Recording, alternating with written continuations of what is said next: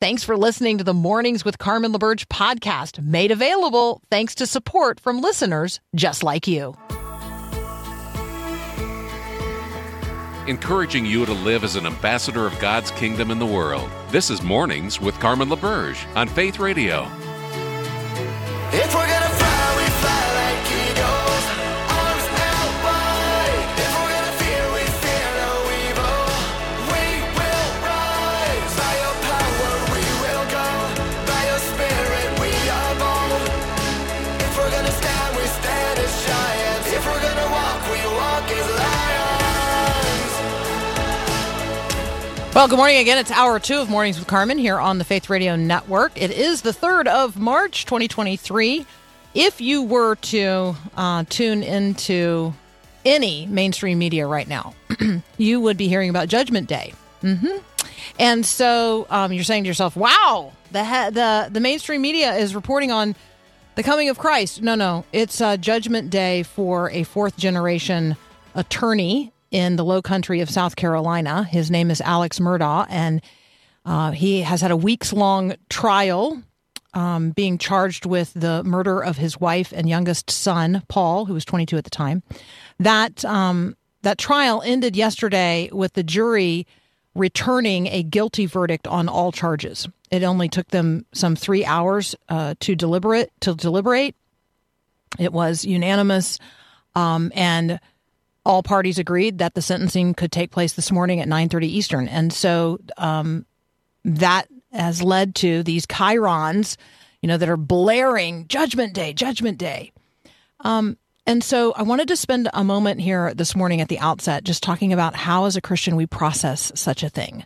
Like, how do we process a father killing, a man killing his wife and a father killing his son?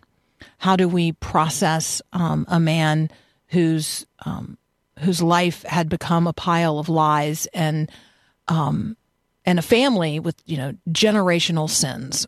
No question about it. There's already a Netflix series about them prior to this particular trial. And here's a man found guilty on all charges. And how as a Christian do I respond to that? I mean, I must grieve. There are many victims here, many victims here. I want justice to be done in the space and time of life. I also recognize that ultimate justice is not accomplished this side of heaven, but that God is just. It leads us to a conversation about, what kind of justice do we have in our country? What kind of justice do we want to see? What does it look like for justice to come here and now? And what does it look like for justice to ultimately be accomplished? What is justice? I mean, that might be a conversation that you might be tempted or interested in having today. And how would you define it from a biblical perspective? Where does it come from? Justice has an objective existence. It is not a product of social agreement. Justice is a real thing because God is just.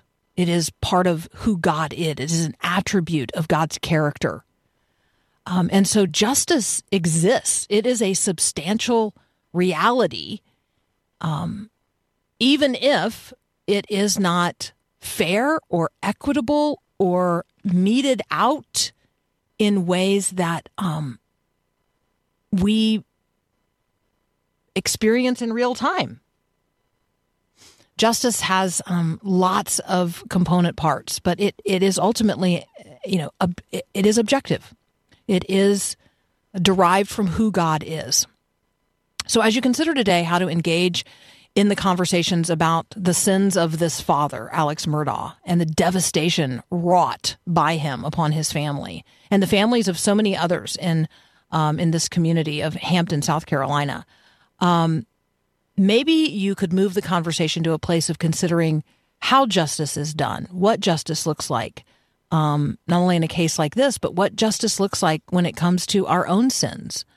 All have sinned and fallen short of the glory of God. And you say to yourself, well, yes, but I'm not a murderer. And then I'm going to challenge us to revisit what Jesus has said in the Sermon on the Mount in Matthew chapter 5. You've heard it said, people long ago. I mean, these are, it's part of the law here. You shall not murder, and anyone who murders will be subject to judgment. But I tell you, this is Jesus speaking, that anyone who is angry with his brother or sister is subject to judgment. Anyone who says to a brother or sister, "Raka," you fool, or "damn you," right, is answerable. Anyone who says "you fool" is in danger of the fire of hell. So really, did Jesus really mean that? Well, he's teaching here in the context of the Sermon on the Mount, and he's talking about the higher righteousness that God expects of us. And the only way to possess that kind or that quality of righteousness is to be possessed of it, possessed by it. Jesus knows that we can't live up to the law, let alone this higher standard of love. But he also knows what he intends to do to make it possible for us to live under his righteousness, which is complete and totalizing. So let me just encourage you today, as you're likely to hear other people say, Alex Murdaugh got exactly what he deserved. Now, you may agree or disagree from the perspective of the world, but from the perspective of the gospel, let's be people who also offer how thankful we are that we don't get what we deserve from God. Let us celebrate the gospel, the redemptive power of God. Let us pray for whatever Christian is now going to be present in prison with Alex Murdaugh, that he too might one day know the grace of God and have his sins washed white as snow. And if I don't want that for him, then I need to go back and consider what Jesus has said about what's going on in my own heart. All right, Adam Holtz is going to join us next from Focus on the Family's Plugged In. Jesus Revolution, have you seen it? Lots of people have. That's up next here on Mornings with Carmen. Jesus God, but it kind of makes the boy wonder when his wife consults the stars. God laughs at kings and princes and all their foolishness.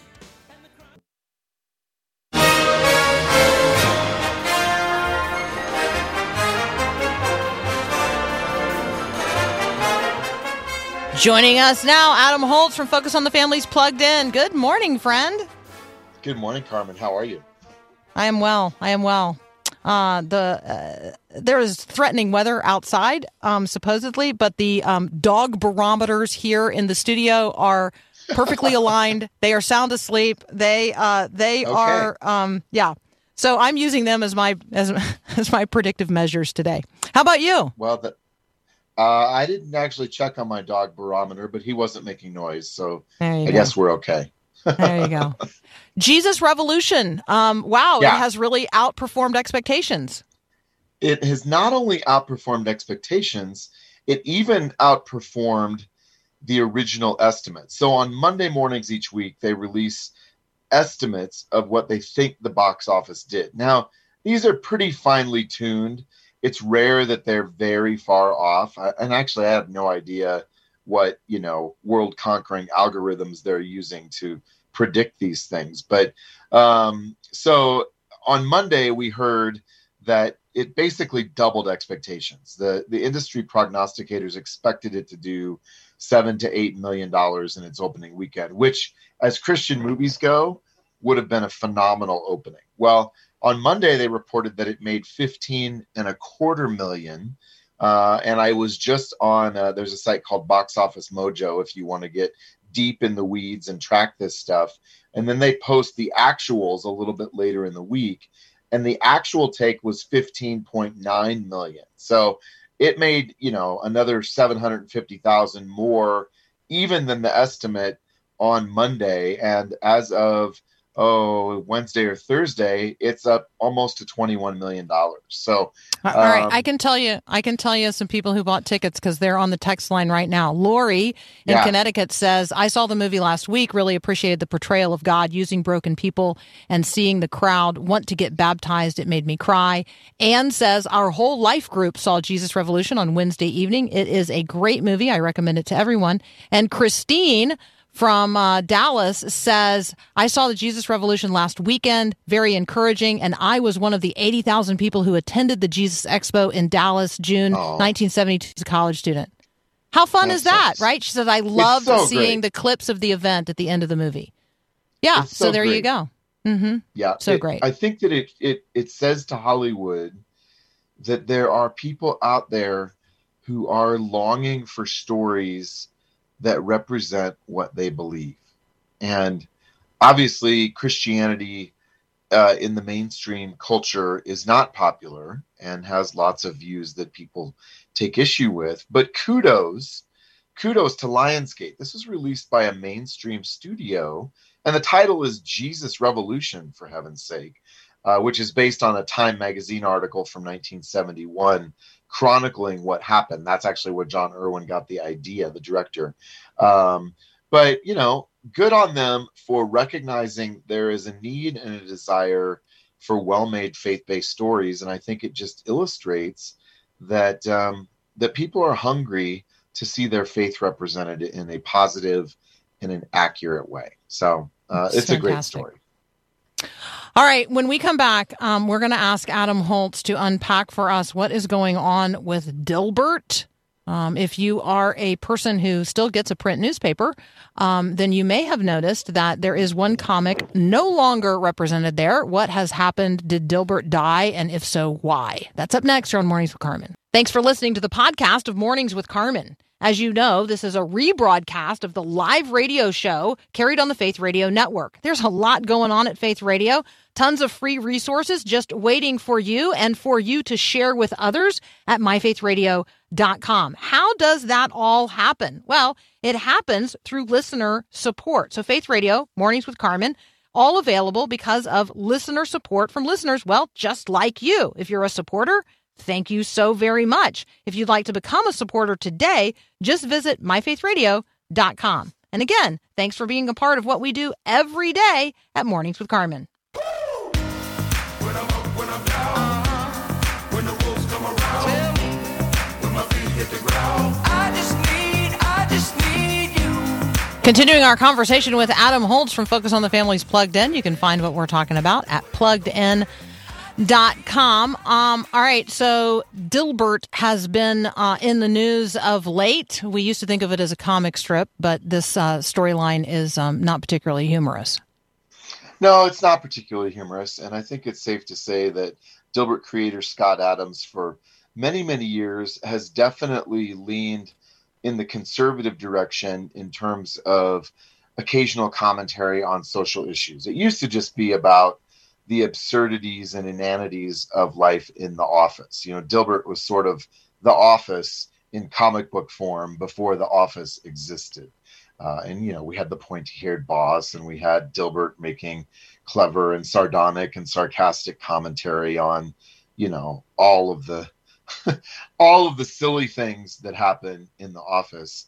But as our culture has, I think, become more progressive in the mainstream and, more woke, that's a word that some people use, Scott Adams has been pretty critical of it. And he was recently in a video where he talked about blacks needing to be, perhaps qualified or categorized as a hate group. Now, if there was a hint of sarcasm or, some meta storyline there, sometimes things are taken out of context, right? You take one sentence out of a bigger conversation and you can completely twist it. But I watched the video and my thought was, man, if that's happening, it's not like readily apparent. And I felt like even if that's not what Scott Adams intended to communicate, or, if he was trying to accomplish something else, he has lived in the media world long enough to know that when you say things like that, the response is going to be swift. And I would say it was nothing short of career suicide for him. In the matter of a day or two, Dilbert was gone. And, he now gets put in the file of people that we don't think should have an opportunity to influence the public discourse anymore, that being Scott Adams, not Dilbert so much. And so I think it was a little bit of a head scratcher for me, Carmen. And I think I have seen some stuff since that Scott Adams said that he was taken out of context or he was misunderstood. I'm like, well, maybe, but I watched the video, and if there was some clue there that we were supposed to take away something else from it, it was not readily apparent. All right. Yeah, I watched the video. I'm not necessarily recommending that other people watch it. He he talks about being done and quitting and giving up on any effort to quote unquote help Black Americans. I'm not doing that anymore, he says. The only outcome is that I get called a racist.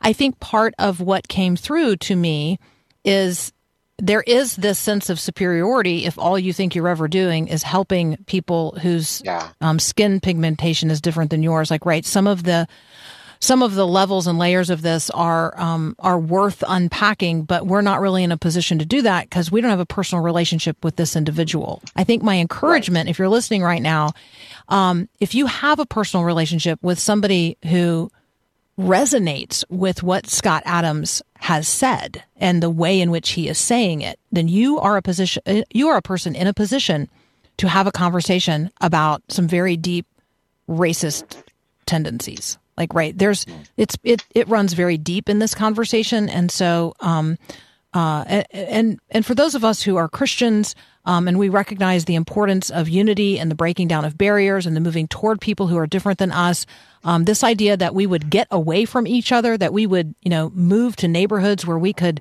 insulate and isolate ourselves from one another, that's not the spirit of Christ. And so, let me just encourage you with those words.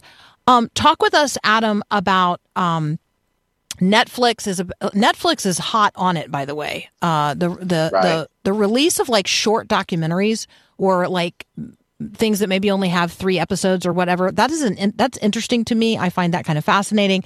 Talk with us about what their release of the documentary on Pornhub, and actually as Christians, why we should care. Well, Pornhub is, in short form parlance, it's kind of the YouTube of the pornography world. And I've never visited the site, so all of my information is secondhand. I'm going to just qualify that very clearly up front.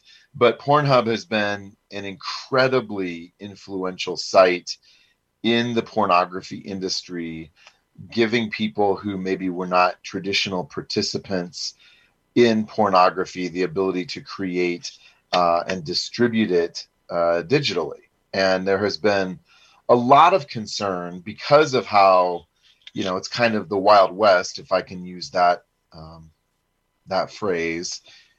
Anybody can participate in this pretty easily if you have a camera and an internet connection, which these days is virtually everyone. But there have been concerns raised that Pornhub is aiding and abetting sexual trafficking because you have no way to verify if someone is making a video. Is that a consensual thing? If they decided that's something they want to do for whatever reason, they want to produce this kind of content, they want to make money. But there are reportedly many, many, many young women, especially, who may be creating content on Pornhub in the context of sexual trafficking, not willingly. And again, the willing creation of pornography is problematic too. I'm not trying to say like, well, if it's consensual, we don't have to worry about it. That's maybe a parallel but bigger conversation.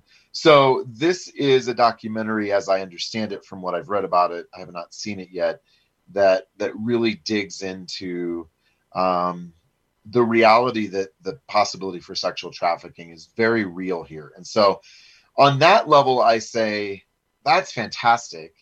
And I think that there is a cautionary element here, but I also think that it's hard to get away from the voyeur, sort of thing. Like, how many people who are going to tune into a conversation about pornography are hoping that this documentary is actually pornography? Now, maybe it wakes some of those people up, but I'm also concerned that, for somebody flirting around the outside of the margins of it, do you end up encouraging it? I think back to 13 Reasons Why, and the creators of that dramatic series about a girl who takes her own life, they said, we really want to create a cautionary story that discourages suicide, but suicide rates markedly went up afterwards. And this sort of feels like it's in the same category. I think my concern is, okay, you're trying to shine a light on this real issue, but are you inadvertently perhaps attracting some viewers to maybe dabble in pornography if they haven't done it before? So On one hand, I think the intent, as I understand it, is a redemptive one. And on the other hand, even trying to tell a redemptive story about the dangers of pornography, there's some peril there. Yeah, no doubt about it, right? No doubt about it. All right. No, you don't. I was going to say you have 1 minute to give us a review of Creed 3, but you don't. I can so do we're it just going in to send 10 seconds. 10 seconds. Creed 3. It's the latest movie in the long line of Rocky movies, and there's fighting and blood and spittle and a lot of profanity. There you go. No need to see Creed 3. Instead, go see the Jesus Revolution. All right. Adam Holtz from Focus on the Family's Plugged In. As always, thank you so much. You bet. Thanks, Carmen. Absolutely. Hey, let's take a break for Breakpoint with John Stonestreet from the Colson Center. You're listening to Mornings with Carmen. I'm Carmen LaBerge. This is Faith Radio. When you don't move the mountains, I'm needing you to move. When you don't part the waters, I wish I could walk through. When you don't give the All right, let's be praying this weekend for people who hunger and thirst. Now, what comes immediately to mind is let's be praying for our brothers and sisters in Christ who are hungering and thirsting for righteousness. But I also have like physical hunger and thirst in view here. I had headlines this morning in my inbox about famine in North Korea, famine conditions in the Horn of Africa, including Somalia, Kenya, and Ethiopia, famine in the aftermath of the floods in Pakistan, famine in the midst of the ongoing war in Yemen. And so I want to pray today for people who are literally hungry and thirsty around the world today. And I want to pray for our farmers. I want to pray for everybody who provides for our physical needs, growers and distributors and networks and, yes, governments. I want to pray today for Cindy McCain. She is the wife of late U.S. Senator John McCain. She is just been named to be the new executive director of the United Nations World Food Program, without question, the largest global humanitarian organization. So let's be praying today for kids in our own communities who need a backpack full of food to go home with them from school today, or otherwise they won't have a healthy meal over the weekend. Let's be praying for the elderly in our communities who need healthy food to eat and someone to bring it to them. Let's be praying for single moms who are going to lose their SNAP benefits here at the end of the month and do not have a plan for how to replace those funds. God has provided sufficient food for people. We just need to be the people who distribute it well. And so let that be our prayer today as people hunger and thirst. Adam Mabry is going to join us next. I know you're thinking this is the Adam Hour. We are going from one Adam to another. Well, there you go. Second Adam. That's worth talking about. The book is When God Seems Gone, Finding Hope When Nothing Makes Sense. That's up next here on Mornings with Carmen.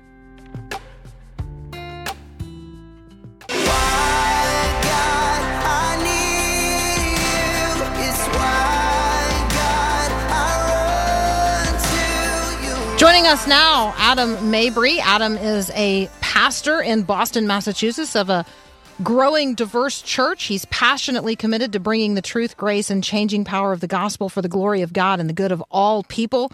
He is joining us today as the author of a brand new book, When God Seems Gone, Finding Hope When Nothing Makes Sense. Adam, welcome to Mornings with Carmen. Good morning. Thanks for having me. Yeah, absolutely. All right. So, this book's been on the street like 2 days. So what are you already hearing from, your friends, neighbors, colleagues, people who have already been blessed by it?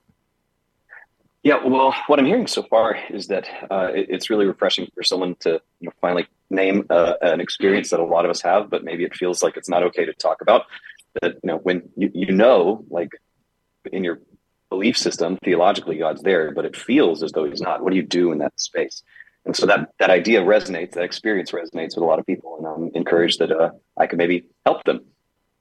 I love that. So that already speaks to the motivation to write this. There's just so many things that we don't talk about, we think that's not okay to talk about as Christians. Like, is it okay for me to wonder whether or not God is paying attention, whether or not God's present, whether or not God cares?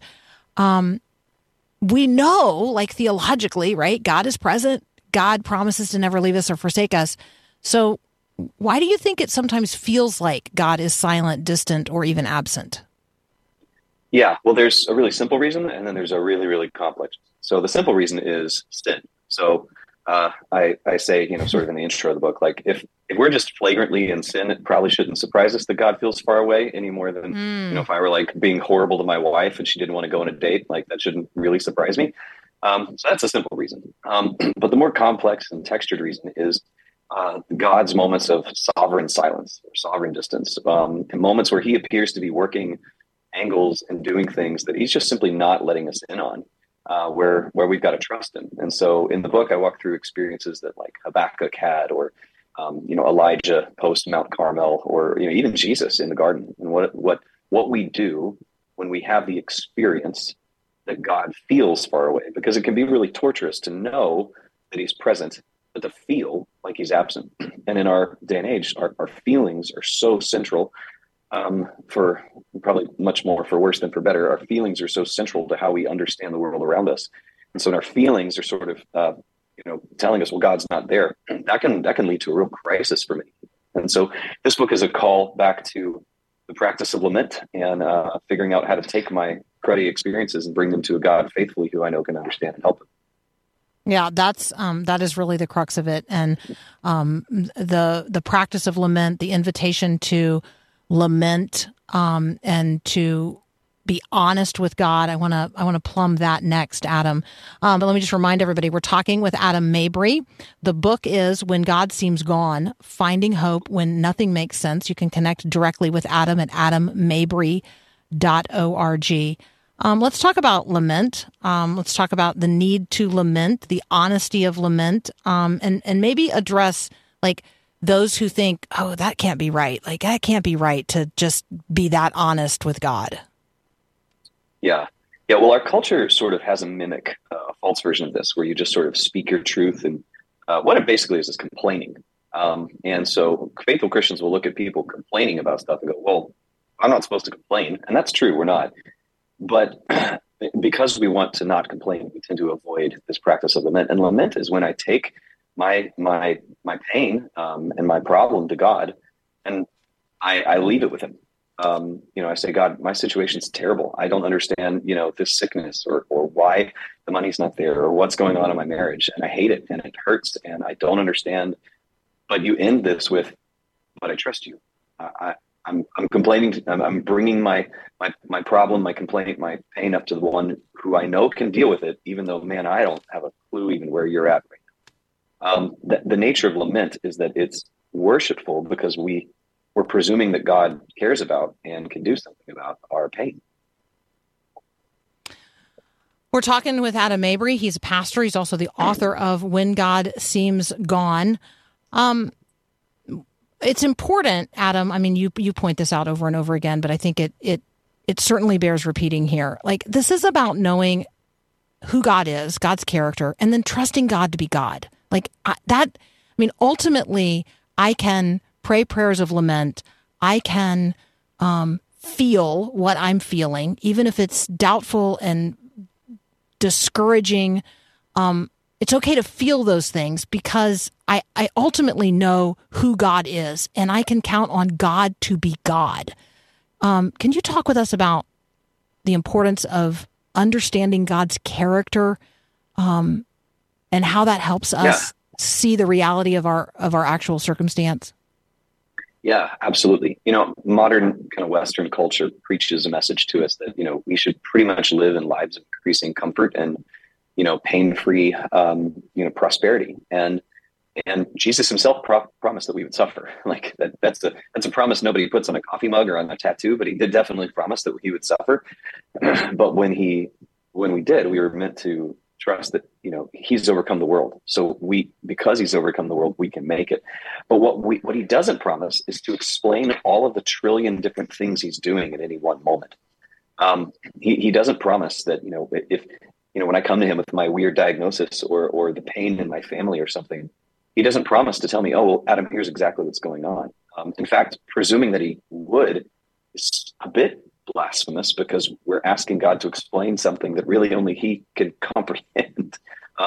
We have a God who's, sovereignly overseeing and running the world and doing it for our good and his glory. And so when my road for righteousness passes through, death's dark valley and is shadowy, I have to understand I won't probably get it. I probably won't get all the little reasons. It's great when God shows us a couple of them, and it's really satisfying.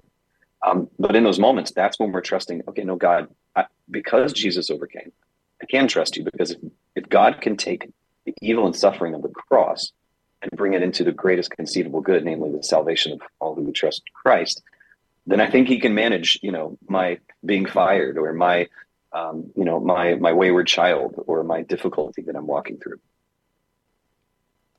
We're talking with Adam Mabry. I'm wondering if you're listening right now and you're like, yeah, I'm having a hard time trusting God with what I'm walking through. Love to hear from you so that we can pray for you today. You can always text us 877-933-2484. You can connect with Adam at adammabry.org. The book is When God Seems Gone, Finding Hope When Nothing Makes Sense. You're listening to Mornings with Carmen. I'm Carmen LaBerge. We'll be right back. How are you preparing for the reality of Jesus's last days, his passion, Holy Week, the Last Supper, the Garden of Gethsemane, Judas's betrayal, Peter's denials, Jesus being stripped and humiliated by soldiers and falsely accused by the Jews and subjected to mock trials and ultimately crucified?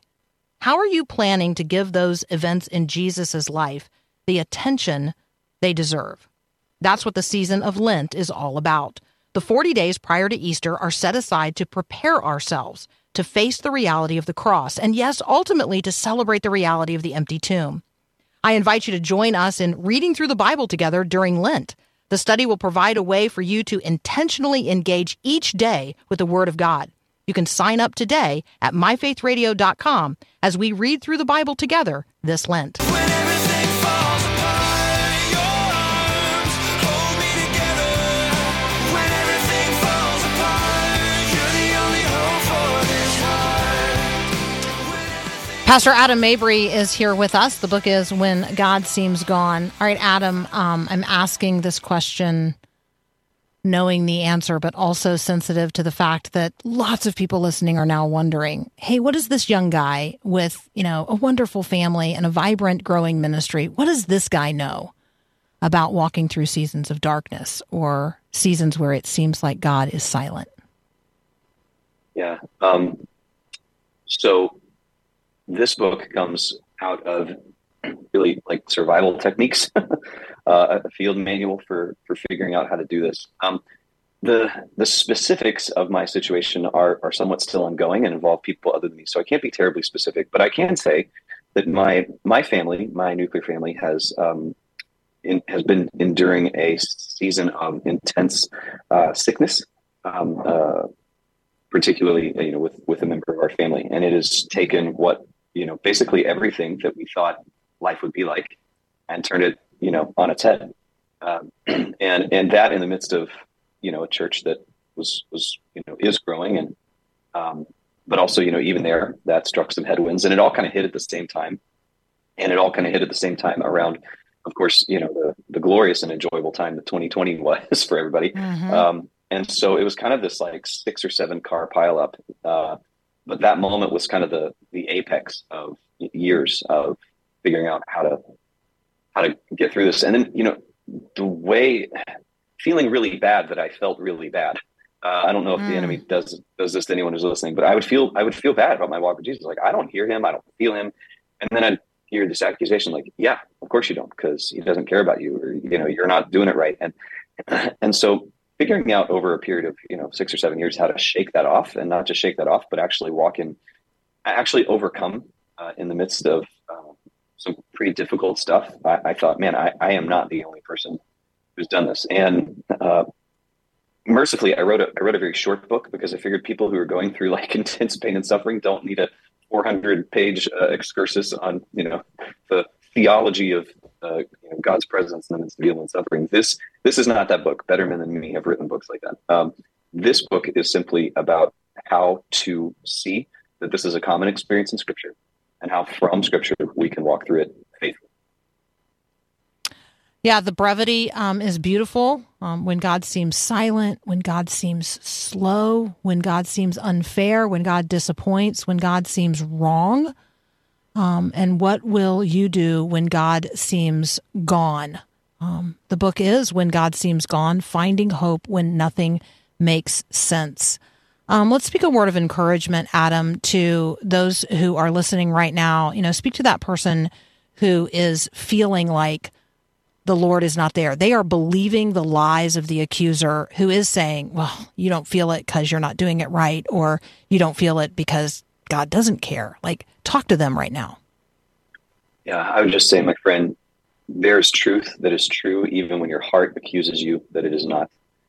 The book of First John says, even when our hearts condemn us, God knows everything, and He's greater than our hearts. In our moment, in our current cultural moment, our hearts, we're just conditioned to hear everything that is true from them. And so what I would say is, be honest about those emotions, learn how to take those emotions and recognize them, become self-aware, and bring them before the throne in real lament.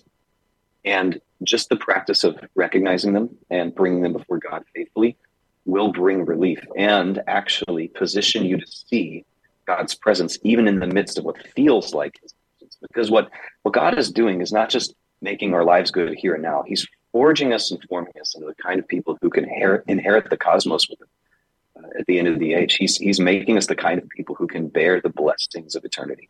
And so even when God seems gone, take heart. He is not. He is not. He is there.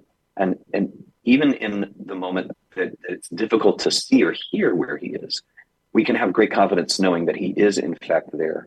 I'm reminded of the psalm that says, I put my hope in God, like a weaned child with his mother. Like a weaned child, I'll take heart. A child that's weaned has learned how to know that mom is there, even when mom is not, nursing and physically present with him, and has become okay. And my hope is that even in our suffering, we'll become okay, understanding that God is in fact there, even when our hearts are accusing us that He's gone. So good. I love the way you talk about being reminded of what the Scripture says, right? So the only way that happens, the only way to be reminded, is that it's in my mind at some point to begin with. So maybe let's talk about some passages of Scripture that you might recommend we memorize if we're struggling to see God's goodness right now in the midst of our very difficult circumstances. Yeah, that's a great question. I mean, I have drawn so much joy from Ephesians 2:1-10. That's a favorite for me because it reminds me of the actual story of the gospel.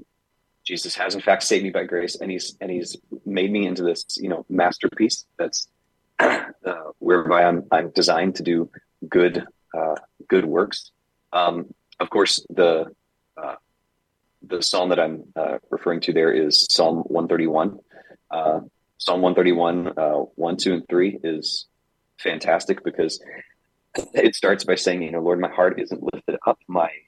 Sometimes when we get uppity at God, it's because we're being proud. And so it reminds us, okay, no, I'm going to be humble. I'm going to trust You're there. And I'm going to still and quiet my soul. And it reminds me that stilling and quieting my soul is not just God's responsibility, it's mine. And it orients my heart toward Him forevermore. And then, I would say the stories of, the whole book of Habakkuk is the story of a guy who'd been just crying out to God for his nation. And it took God it seems like it took God a while to get back to him. And then the answer that he got probably wasn't the answer that he wanted. Elijah, just the life of Elijah and the emotional highs and lows, David, Jesus in the Garden of Gethsemane. These are moments where we have to remember that these are real things. They're not in there just to make us feel like they're real things.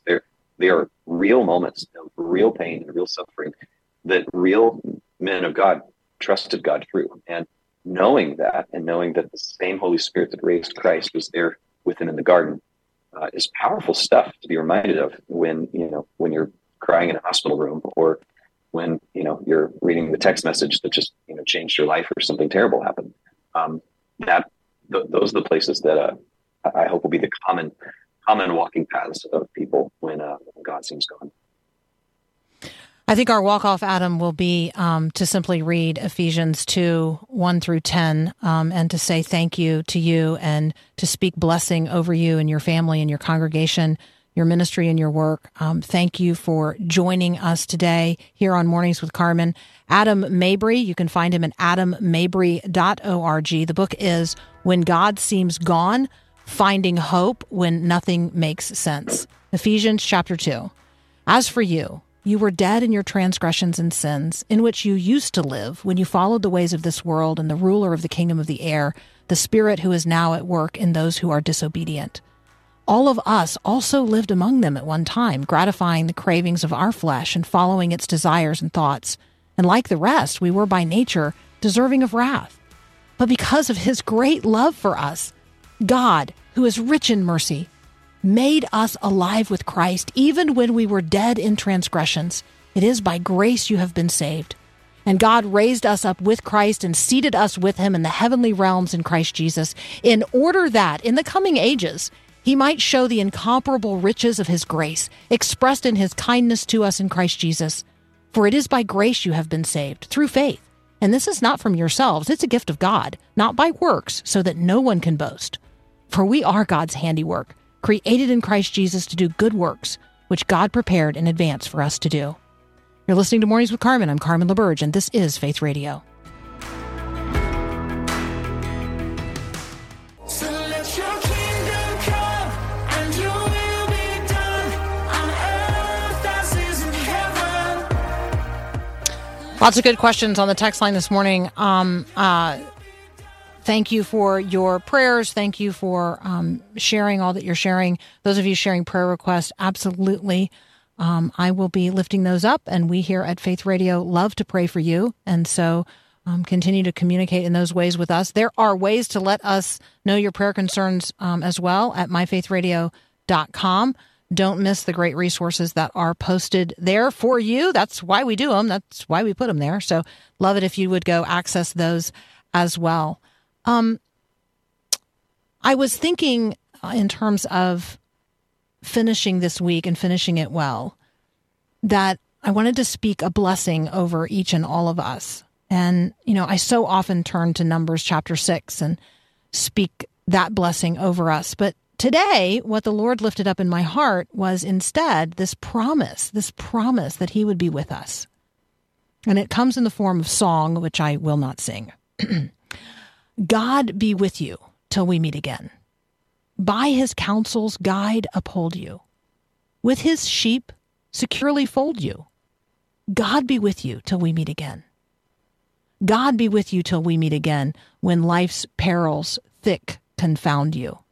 Put his arms unfailing round you. God be with you till we meet again. God be with you till we meet again. Keep love's banner floating o'er you. Smite death's threatening wave before you. God be with you till we meet again.